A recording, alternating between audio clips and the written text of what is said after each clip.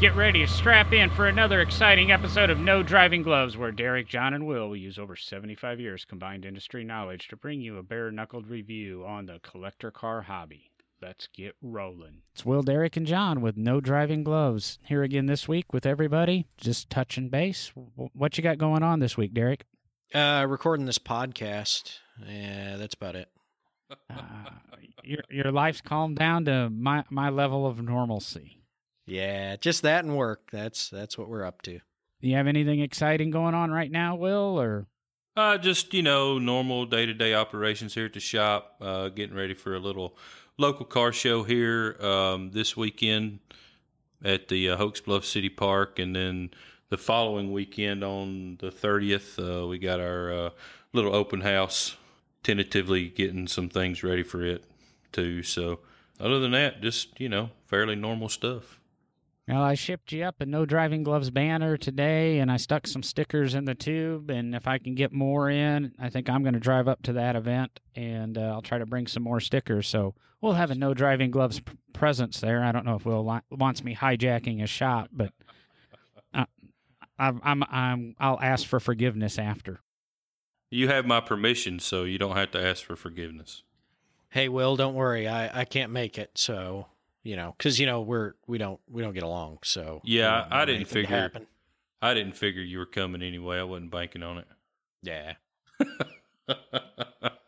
4 or 5 hours down the road, and he can't make it. Well, I mean, I was in Bowling Green just a week or so ago, and come up there to see you, and you wouldn't even acknowledge I was there. So, I mean, why would I be surprised you're not coming here? I go the opposite way.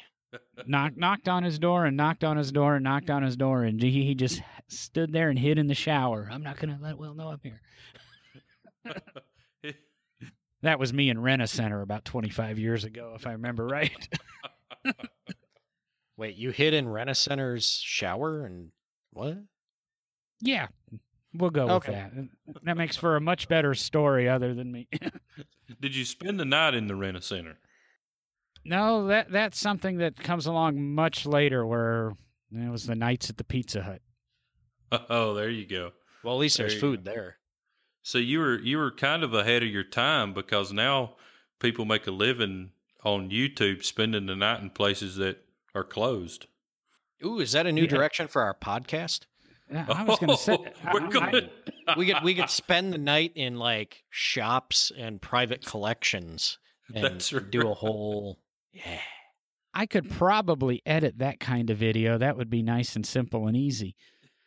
No, You got to take Will's snoring out. I mean, I had that schedule where I would kind of stay up late, and I was supposed to open the Pizza Hut in the morning, so I had keys. So when I got done staying up late, I was afraid of waking up. I would go to Pizza Hut and sleep in one of the booths, and the other guy coming at 8 o'clock would come and wake me up, and then I would fall asleep as we were making dough and stuff all morning. It was a wonderful time. What else are you supposed to do as an 18-year-old pizza cook? Cook pizza? See, we can. They deliver pizzas. That's how we'll tie that into cars. There you go. So then the delivery boy showed up in his 1982 Honda. We had the 84 Skylark or whatever, and I actually delivered pizzas in a Isuzu pickup that was a convertible. My lowrider purple and black convertible pickup I deliver pizzas in. People don't tip you when you drive custom cars, I found. And if you pull up in your dad's Lexus to deliver a pizza, you're not getting a tip either. So, hey, you need to recreate that truck. It's a possibility. I'm on a couple mini truck forums, and I keep watching, and every now and then an Isuzu shows up, and a guy down the street from here has one of the Isuzu Space Cabs, which doesn't quite do it, but I could rebuild that truck if I guess found the right one. I think my next project's to send my Chrysler up to you and let you guys do a little bit of massaging to it. Let's do it. Which, that Chrysler, unfortunately, it's sitting in my yard right now. The storage I had, the free storage, seems to be the bane of a car collector's life, is storage. The people that had the garage that it was stored in have decided to do the ultimate sin and convert it to an apartment. And they said, the contractor's coming on Monday. Can you move your car today? Okay, thank you for the storage, and towed it to my yard. So now I've got to build a storage shed over the next couple of days so that I can put the stuff in my garage in a shed so I can put the car in a garage. And that seems to be one of the challenges in life. I used to think I need a huge building for all the cars I wanted to collect, and then I realized if I bought the building, I couldn't afford the cars, or I could afford the cars and didn't have a building for them. And I think a lot of collectors go through that. Where do you put your cars? And that kind of limits our collection. We don't want to stack them throughout the yards and build a pile of cars, and we all can't build a Hot Wheels display like certain museums or Carvana has. It'd be cool to have that automatic vending machine. How do you guys deal with issues in storing cars, or how do you have them tucked away, Derek? I know you've got a few, and you're a transient person moving all over the country in the last 10 years. And Well, let's hope that's done for a while. But yeah, I unfortunately in the move to Kentucky went from an actually reasonable sized building, a little over, I'd call it a 3.5 car pole barn, but it was built more to look like an earlier garage than actually look like a pole barn, so it was nice, to basically having barely a 2-car garage here in Kentucky right now. So currently I have the 2 project cars, I'll call them, which of course are the 17 Overland, which is mid-restoration, and the 23 Peerless, which is essentially fresh out of the barn. Those are in the garage spaces with a whole lot of other stuff that got crammed in there during the move and is slowly being cleaned out so I can work on things. And then my 61 Ford Falcon, which used to live in a garage, now unfortunately has to live out in the driveway. Fortunately, it is the running driving car that I have currently as one of my older cars. So, life outside for it isn't horrible as long as, no big storms come in. We tend to try to move it we tend to try to move it under the overhang of the side patio, which is just large enough to get it under if I'm really creative, in case we get any, storms that look like they're going to throw some hail out or anything like that. I try to get it protected, but it is a challenge. And of course, I have some project cars stuffed away at my dad's shop back in Michigan as well. So those are the long-term down the road projects that aren't even close to being started or close to being anything that could be completed relatively soon. Yeah, they're spread out all over the place, and I do my best to keep them as safe as possible. It is a challenge. then our resident shop owner with his sprawling acreage, you don't have any storage issues, do you, Will? You put cars in there and still have barn parties and dancing and invite Kevin Bacon over and play Footloose, right? Sure. With all of the car parts and cars that my father and I have accumulated over the years, believe it or not, there's only about 4 that sit out that are not underneath a shed. And those are, it's okay for them to sit out. I mean, there's really not much left of them. Probably, honestly, about time to just go ahead and haul them off. But, at my house, I have a detached garage. One half of it, my wife pulls her vehicle in at night. The other half, I have a 61 Mercury Meteor 600 sitting there. And then under the shed, attached to that garage, I have a late model Lincoln sitting there that is going to be a donor for my Mercury. My dad has a full basement under his house, so you can imagine what's there. Just stuff stacked to the gills. I think there's a early Bronco, there's a CJ5 Jeep, a 40 Chevrolet 2-door sedan, 67 Impala, and then we have a 40 by 60 shed out behind my mom and dad's house that you can't see from the road. You can't see from the shop. There's, oh my goodness, what's under there? 57 Chevy truck, a 47 Chevy truck, a Vega, a 47 Chevy 2-door sedan, 73 Camaro, and My very first vehicle is a 83 two-wheel drive K5 Blazer.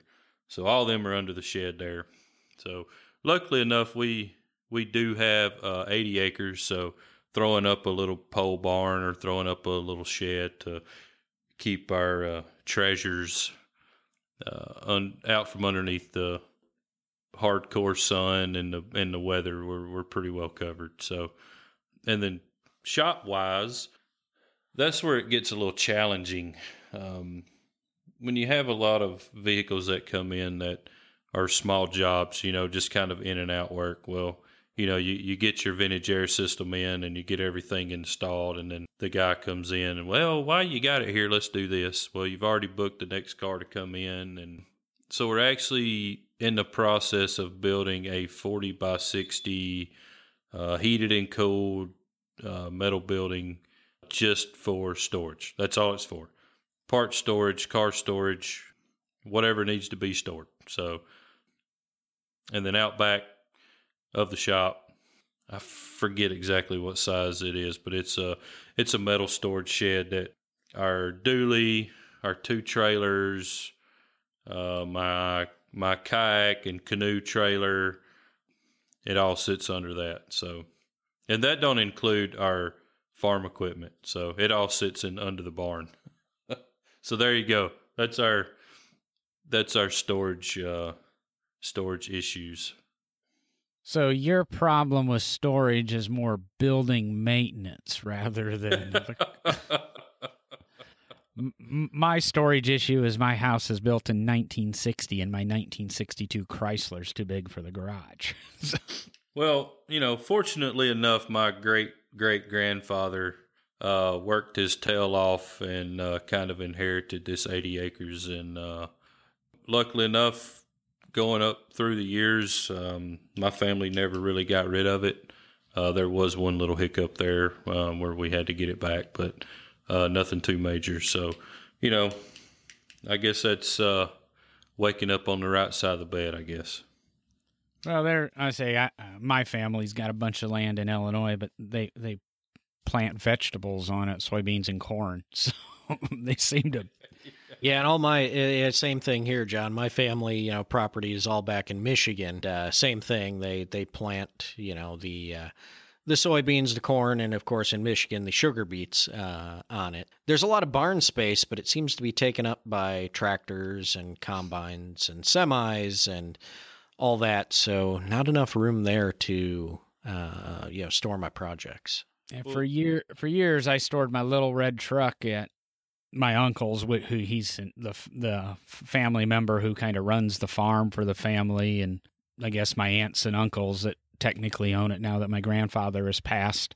And I even took advantage of that until he decided he'd tear the barn down and build a bigger barn for bigger tractors, and somehow my truck got shuffled away, and that's when I decided I made that call that it's probably time to let that go, and when I want to use it, I'll just buy another. And we all know we never go back and buy it again. So, well, our tractors, the reason we mainly have them, one is a small tractor we cut grass with. The other one's a pretty good sized Kubota that we basically move cars around with. So a little bit of bush hogging here and there, but that's why we have tractors. I can relate. I really would love to have a forklift or a tractor or something to shuffle cars around here, even just the daily drivers. Sometimes parking can be a challenge. I've got a perfect spot to put that Chrysler if I just had a fork truck and I could slip the 21-foot car into the 22-foot slot I have. There you go. Well, our Kubota has a front end bucket, and it's easily removable, and I have forks that attach to it. So, moving stuff around is it's not as easy as, say, an off-road forklift, but there's places that we have cars that you still couldn't get an off-road forklift. So it makes unloading transfer trucks when they come down here for deliveries a lot easier. And really the main reason we have a tractor, or I think we have 3 tractors, is to help out around the shop and move vehicles. we seem to have our storage managed and such. Like I said, I've got to do some shuffling, build a 40 square foot shed so that I can get my my car in the garage. And if I don't think the city's going to be too upset as I add that to my little congregation of buildings. We've got that, and then you see all the different alternatives for vehicle storage and ideas. Of course, you can go to those Amish. I think every place has Amish people building buildings, which just seems to be an interesting industry for the Amish to get into. But they build these little sheds, and to be honest, I'm broadcasting out of one right now. You can go in, you can buy them for a reasonable amount of money. I've done the cost analysis. Can I build it or buy it cheaper? And yes, the lumber, I actually today just spec'd out. I could build an 8x10 building, and it was going to cost me $1,200 in lumber if I went to Home Depot or Lowe's or wherever and bought it. Or I can buy the same building brand new for about $2,300, but I don't have 4 days in building it and all the incidentals, which that price didn't include the shingles and screws and nails and paint and any of that stuff. So to me, it's always been, once I value my time in there, I've liked those buildings. And for, I think, $200 a month, if you did a 48-month lease, which of course is a 50% finance rate, you could have you can have a garage that you can put your car in. But if you think 50% finance rate, that's horrible. If I go to a local mini storage, I'm going to pay $150 to $200 a month to get a 10x20 storage place to put my car in. And at least with this, in 4 years, that payment goes away. If you still own the building, you still own the building. You can also walk in with $5,000 and they'll drop it off and put it wherever you want in your yard. And that's what I did when I lived in Virginia. I had them come and they built a portable building on site because they couldn't put the portable building where I wanted it. And then, of course, the city got into it with me and said I needed a permit because it wasn't portable. They built it on site, and I proved them wrong and hired a crane and had him lift it up and put it somewhere else on my property. And when the guy came back to inspect, he said, "What'd you do?" I said, "Well, it's a portable building. I moved it." And then they left me alone. That's just kind of one of my smart-ass things to do. And like I said, the city left me alone, but I had a really nice 12x20 building for one of my Lotus and was able to do some work on it, small garage that way. So those are an alternative storage. And with the Chrysler, the first thing I looked at, and I don't know are you guys familiar with the Carcoons? The little Ziploc bags you put your cars in, and then they've got a air circulation pump. They actually sell it for about $800. You can get one of those that's rated for outside use. I don't know if if you were in Michigan, I don't know if it's going to handle a snow load of 12 inches of snow on it. Yeah, but probably it still would go ahead and protect the vehicle. Here in Alabama, it wouldn't be so bad, other than it probably gets to be about 190 degrees inside of it. There's a few museums. Yeah, there's a few museums that use those in their storage facilities as kind of, inside the storage warehouse. They put their cars inside of those car cocoons. So, I've seen them in action in that way. I think they're brilliant for indoor storage. I was kind of on the fence about outdoor storage using them.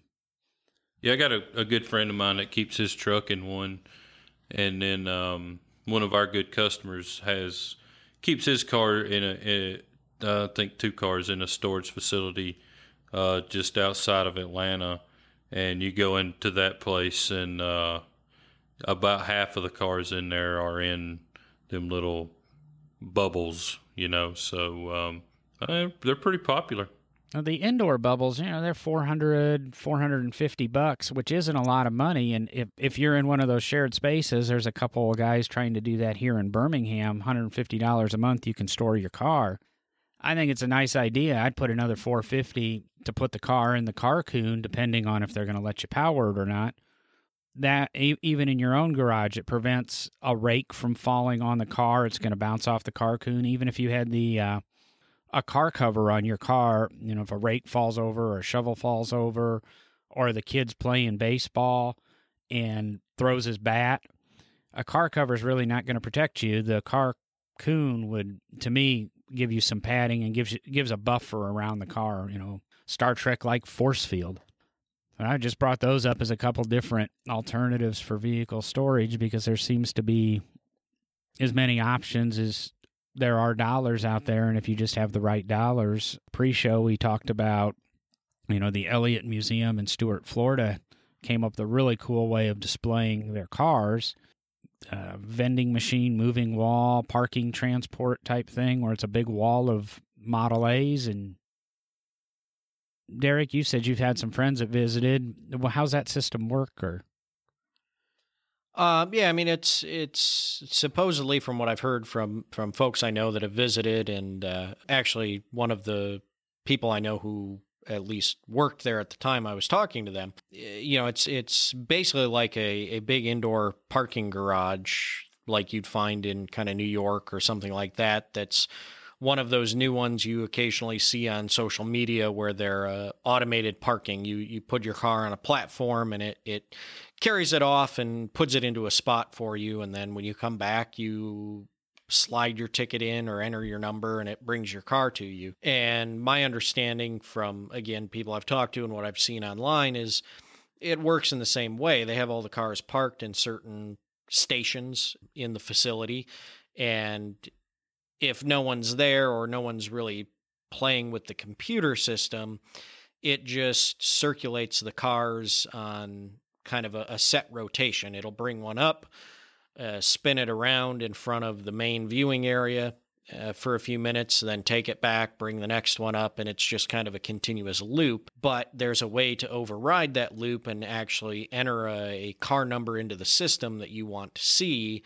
It will take the car that it's currently displaying back, park it, and pick the car out that you would like to see, bring it up to the window and spin it around so you can see it, and then take it back and park it. So it's an interesting idea, and it definitely helps with storage within a museum and, being able to kind of have an open storage, visible storage idea as an exhibit. That's about all the system, at least that I see of the system. That's about all it can really do. And I don't know. I guess great for storage, like I say, but as an exhibit and things like that, I don't know if it's more about the car or about the cool system. We recently, at our museum, we ran out of space. I alluded to in the beginning, I had the choice of having the building or the cars, but I find as I get older, and if I was financially or fiscally more responsible, if you actually have the money for the building, you have the money to fill the building. And we recently went from 146,000 square feet to 224,000 square feet or so with our building.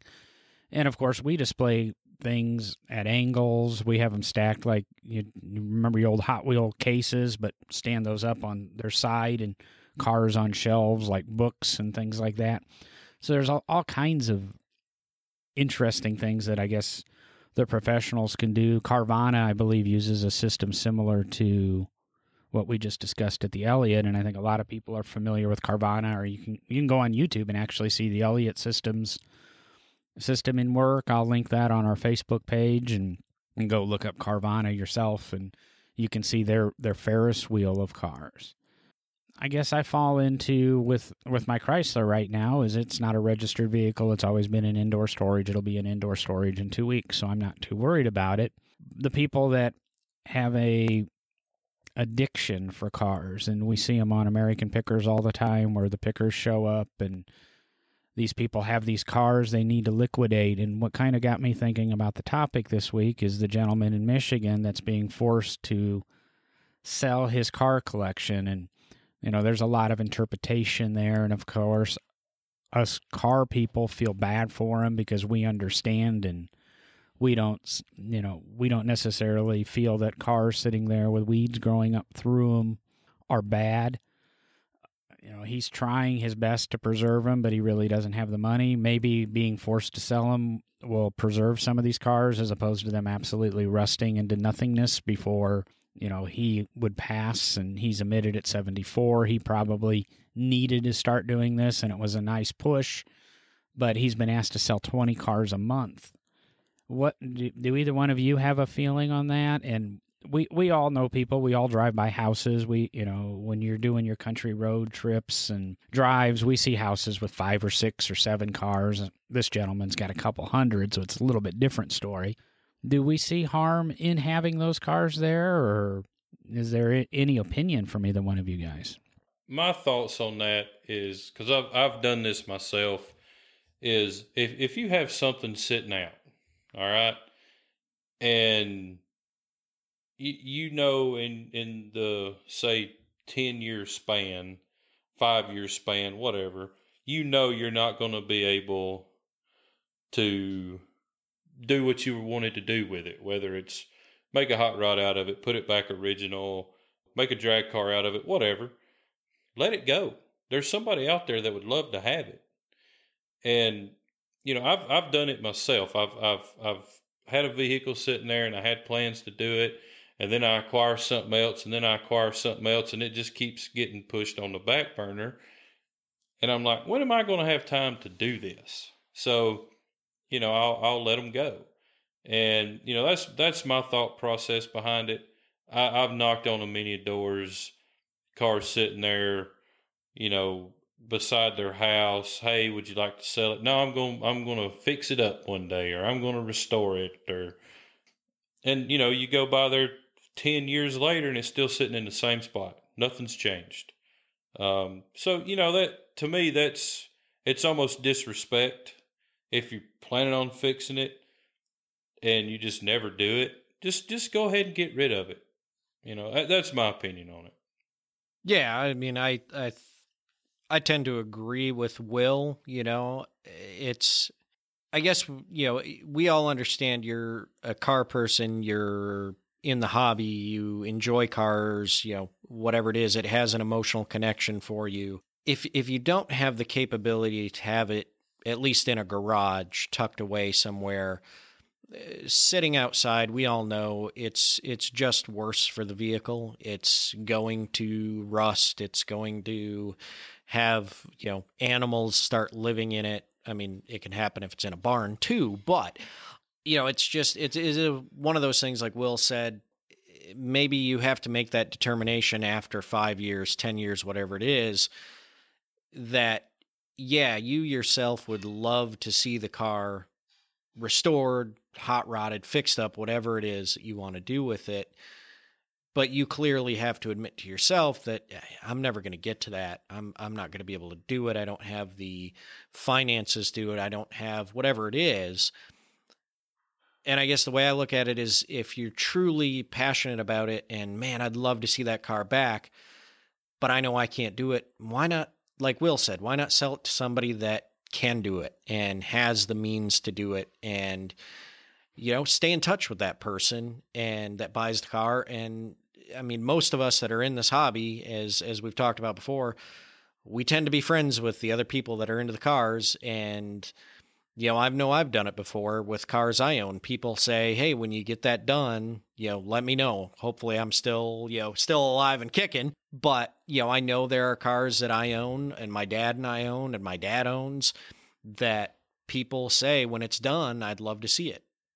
And we've done that with some of the cars that we've, finished in the past. The 74 GTO, my dad drove it to work, showed it to the mechanic that he had bought it from so he could see it all restored back to the way it came out of the factory. The 66 Chevelle Malibu we have, that was actually a good friend of mine from high school, one of my best friends. It's his uncle's car. We're almost done wrapping it up. And I mean, his family has actually come over to the shop and seen it a couple times as it's nearing completion. And, they love to see it. The fact that it's no longer just sitting behind a barn, rotting away, they're getting to see it return to what they remember it being. So, I think it's that kind of self-awareness and realizing that, if you can't do it yourself, maybe you can have someone have it and do it and get the opportunity to see it back on the road in that fashion, rather than just holding on to it and letting it sink into the ground and rot away. Okay, guilty as charged. I had my square body Chevy C10. I was doing the custom work to it, and then I got too busy with life, and it sat beside a garage for a year or two, and the guy across the street finally came over one day and said, hey, do you want to sell it? And after a couple of weeks of thinking about it, you admit that you're never going to get to it. I alluded to the little Red Express I had. It's stored 700-800 miles away from me. When am I actually going to go do something with it? And I'm on the fence about the Chrysler I have. Like I said, I might send it up to Will and see if he puts some air suspension on it and some sort of cool type motor. I haven't decided which way I would go with that, or if I should sell it on to somebody to preserve it. I mean, it's a really nice car, 17,000 miles on it, original, know the whole history, and it's in pretty good shape. Or do I restore it back to new? And that's the dilemma I'm at right now, when I'll make that decision in the next year or two, whether it should go on or whether it should live a slightly different life or be preserved. So I'm sure. Well, it's not like it's sitting outside and you're neglecting it. You know what I mean? If you're preserving the current state of the vehicle, I don't have a problem with that. It's when it's sitting outside and Mother Nature's taking her toll on it, and like Derek said, it's just rotting away. You keep the car in a place where it's not going downhill any more than what it already is. You know what I mean? So to me, that's a little different situation. I mean, I have cars like that are under a storage shed that, my first vehicle, I always remember growing up as a kid, all my dad's buddies. Man, I wish I wouldn't have got rid of that 69 Camaro. That my very first car, that Chevelle. It was always their very first car. So that's one reason I'm never going to get rid of it.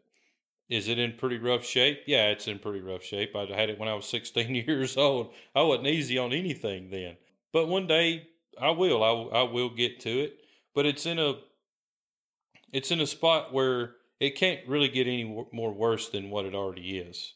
So, something like that I'm good with. If it set out, in the weather and was rusting worse every day, then yeah, I would it would hurt, but I would cut ties with it.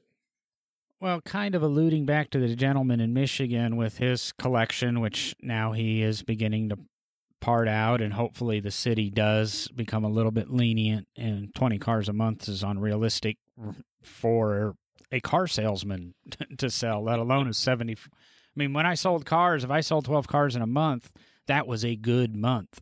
Yeah. Those are people, this guy's got to, unfortunately, almost give them away to keep those numbers up. So hopefully he can. Well, yeah, and if he goes and sells 20 cars a month, they're probably going to try to do something to come after him for being a used car lot or something. Yeah, you're probably right. You're hit him for taxes on them. Yeah.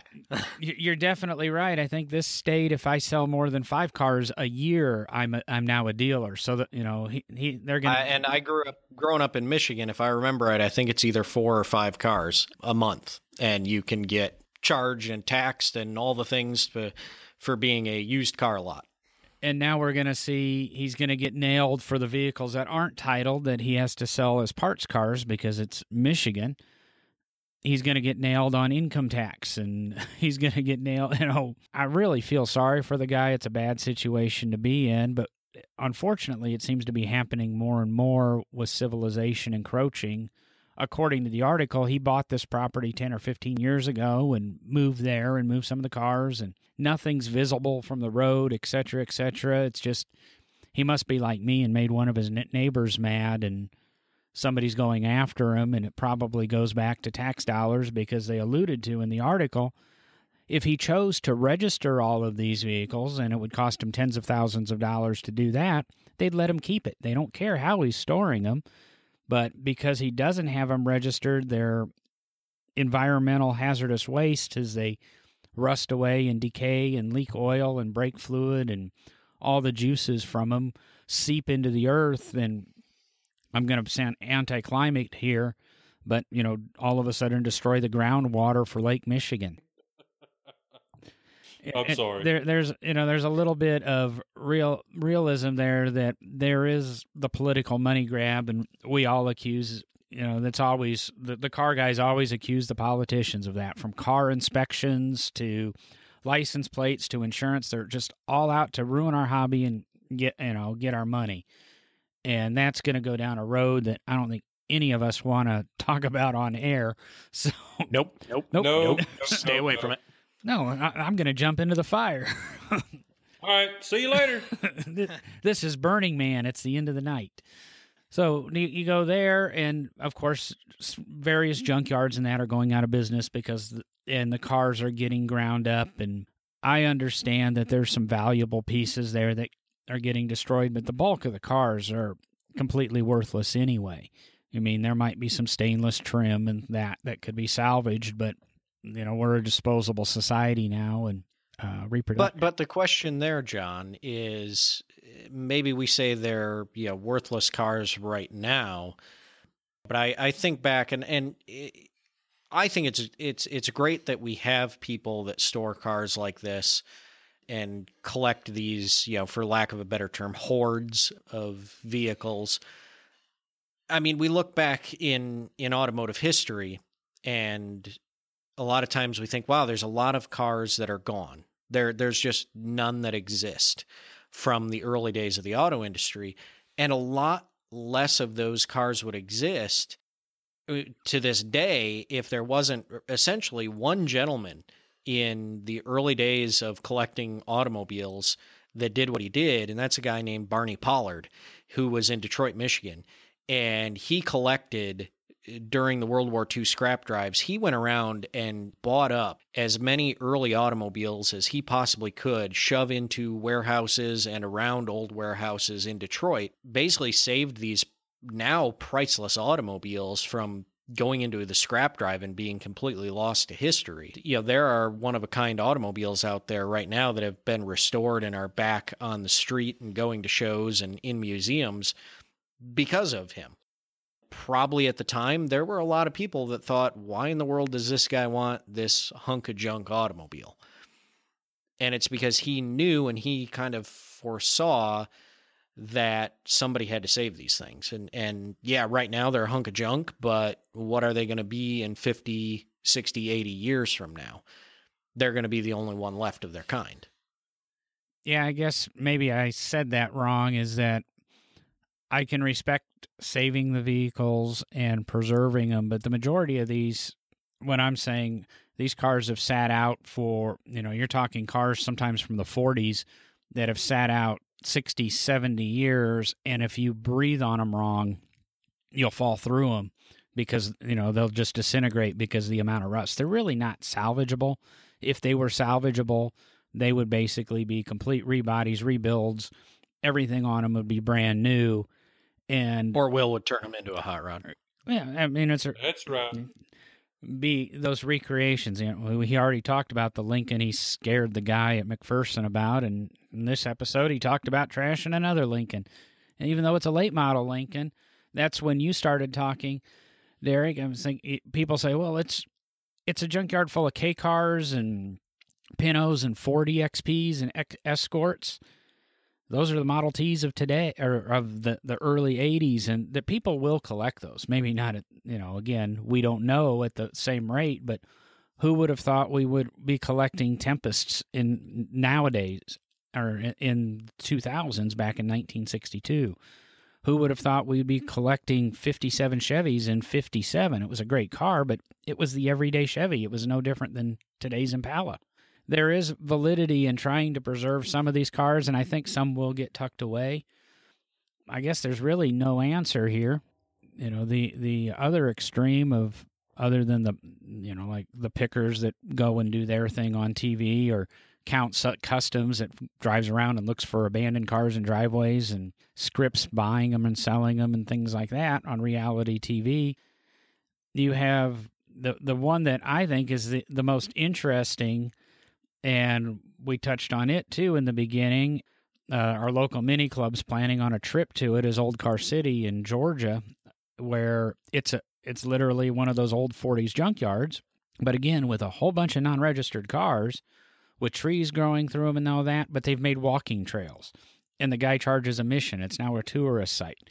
You pay like $10 to go in. If you want to take pictures of these cars, it's a haven for photographers. There's a girl from Birmingham that goes over there a couple times a year and photographs cars, and then she resells the pictures, because it's these fantasies we have of the cars rusting away and the literally trees growing up through them or cars falling through other cars. And I guess it's another way of commercializing and popularizing these old cars. And what crossed my mind is maybe that's what this guy in Michigan should do, is quit selling his cars and all of a sudden make it a tourist attraction.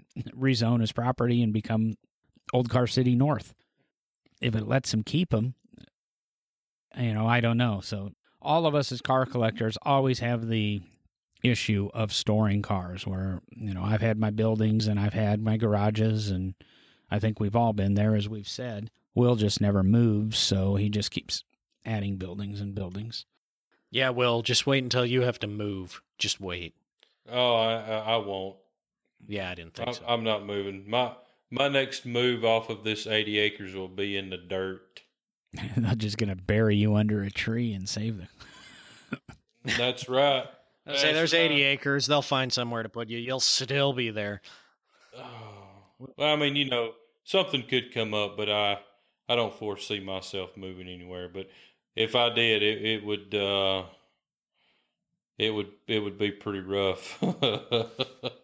I would say my boss, he used to rent a warehouse, and my Chrysler was stuck in there for a few years. But he used to have this warehouse with, I think he's got 15 or 16 cars, and unfortunately the deal in that warehouse fell apart, and lucky he ended up buying an area, and it came with this large building, and it took him months to move, just moving across town, but move all of his stuff from this one warehouse to his new warehouse that he actually owns now, so he doesn't have to worry about losing it, but to move the cars, the parts, all the stuff that was stored there. I hate moving my house, and somebody will come pack that for me, put it on a truck, and unpack it for me. That can't happen with my tools and my car stuff because we love them too much. And I'm sure you had the same issue too, Derek, when you moved. If you're moving, you obviously brought 3 antique vehicles with you that don't really operate that well. Hey, the Falcon runs just fine. Operate that well. That's what keywords there. I drive it back and forth to work some days. It works great. It's a 61 Falcon, man. You can't kill them. Now, granted, they can't get out of their own way sometimes, but they're a great car. That's what they told me on TV a couple weeks ago. I second that the 61 2s and 3 Falcon and Rancheros are great cars. I don't think I talked bad about them, but maybe I did. I'll take the opposite stance. They're horrible. I mean, they were so, only if you're going too fast and try to corner too hard. I've learned that lesson. They were so bad they had to redesign them and create a new car in '64 and then bastardize it. So. No, they were so great that Ford decided that, man, if the Falcon is this awesome, let's just build something and call it well, instead of naming it after a bird, let's name it after a horse. Call it a Mustang. You're right. I have a soft spot in my heart for them because the first car that Big Oak Garage fixed up, restored, whatever, was a 60.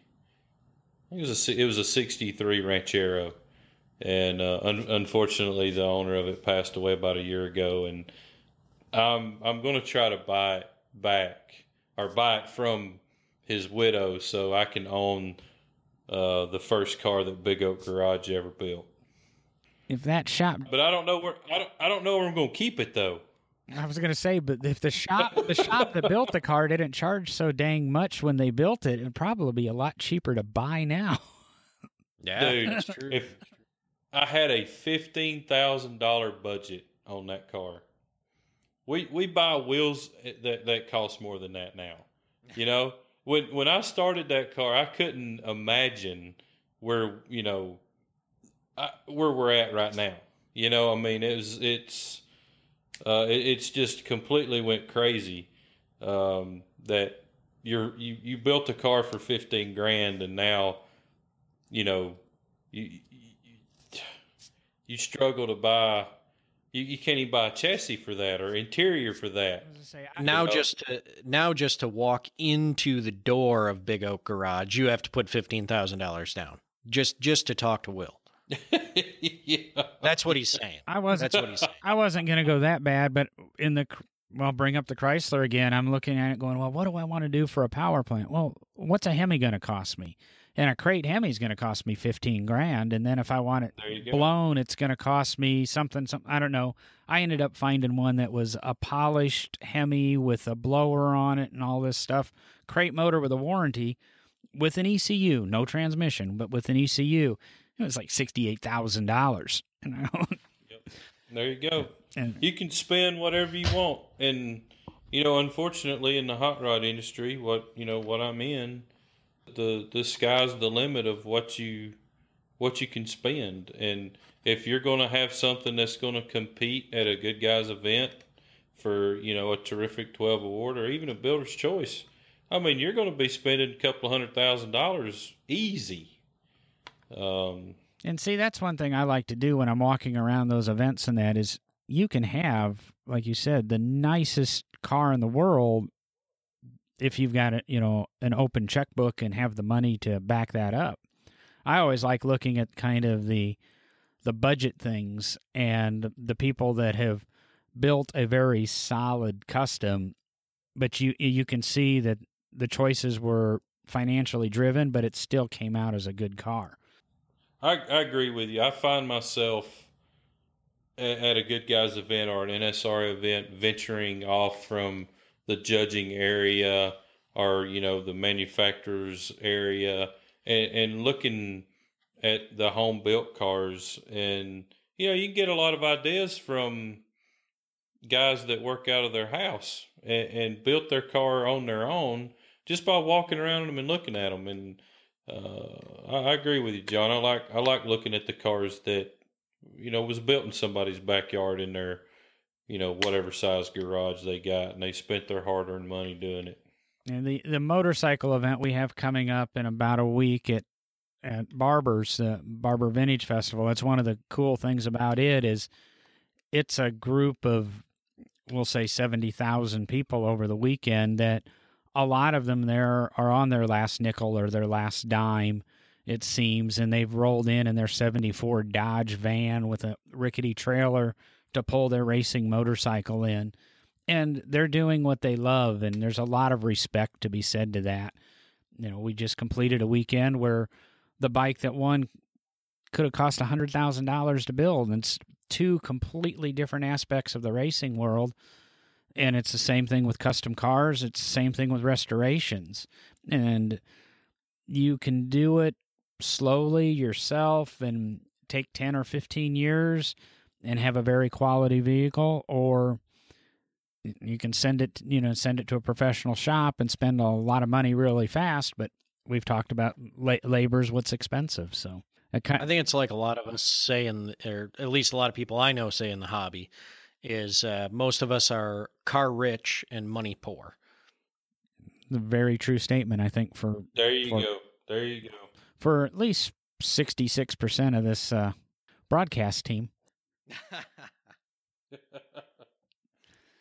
I think we'll go ahead and kind of wrap it up there. We kind of rambled a little bit. We touched on some of, it's kind of again, as Derek said, all three of us are car rich and money poor, so we have storage issues that I think probably reflects to our listener base, and that's how the three of us take care of it. Is I build little shanties in the backyard, and Will builds massive buildings, and Derek lives within his means, we'll say.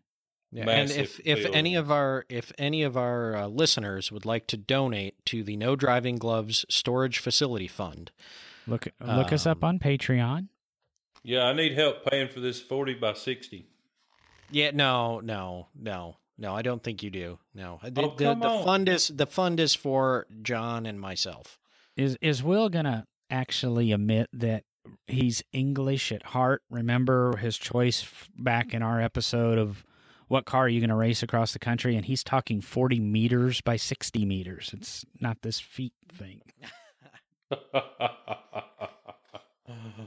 Oh, Lord.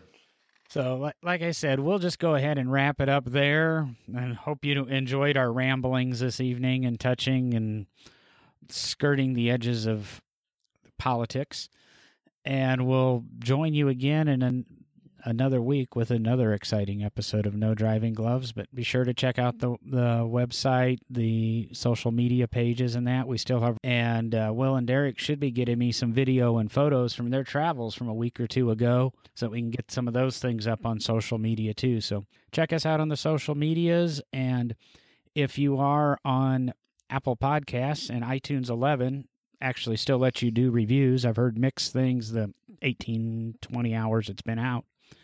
Leave us a review on Apple iTunes. It supposedly helps us a little bit with their charts. So if you guys are done, I'm out of here. Adios. Later, tater.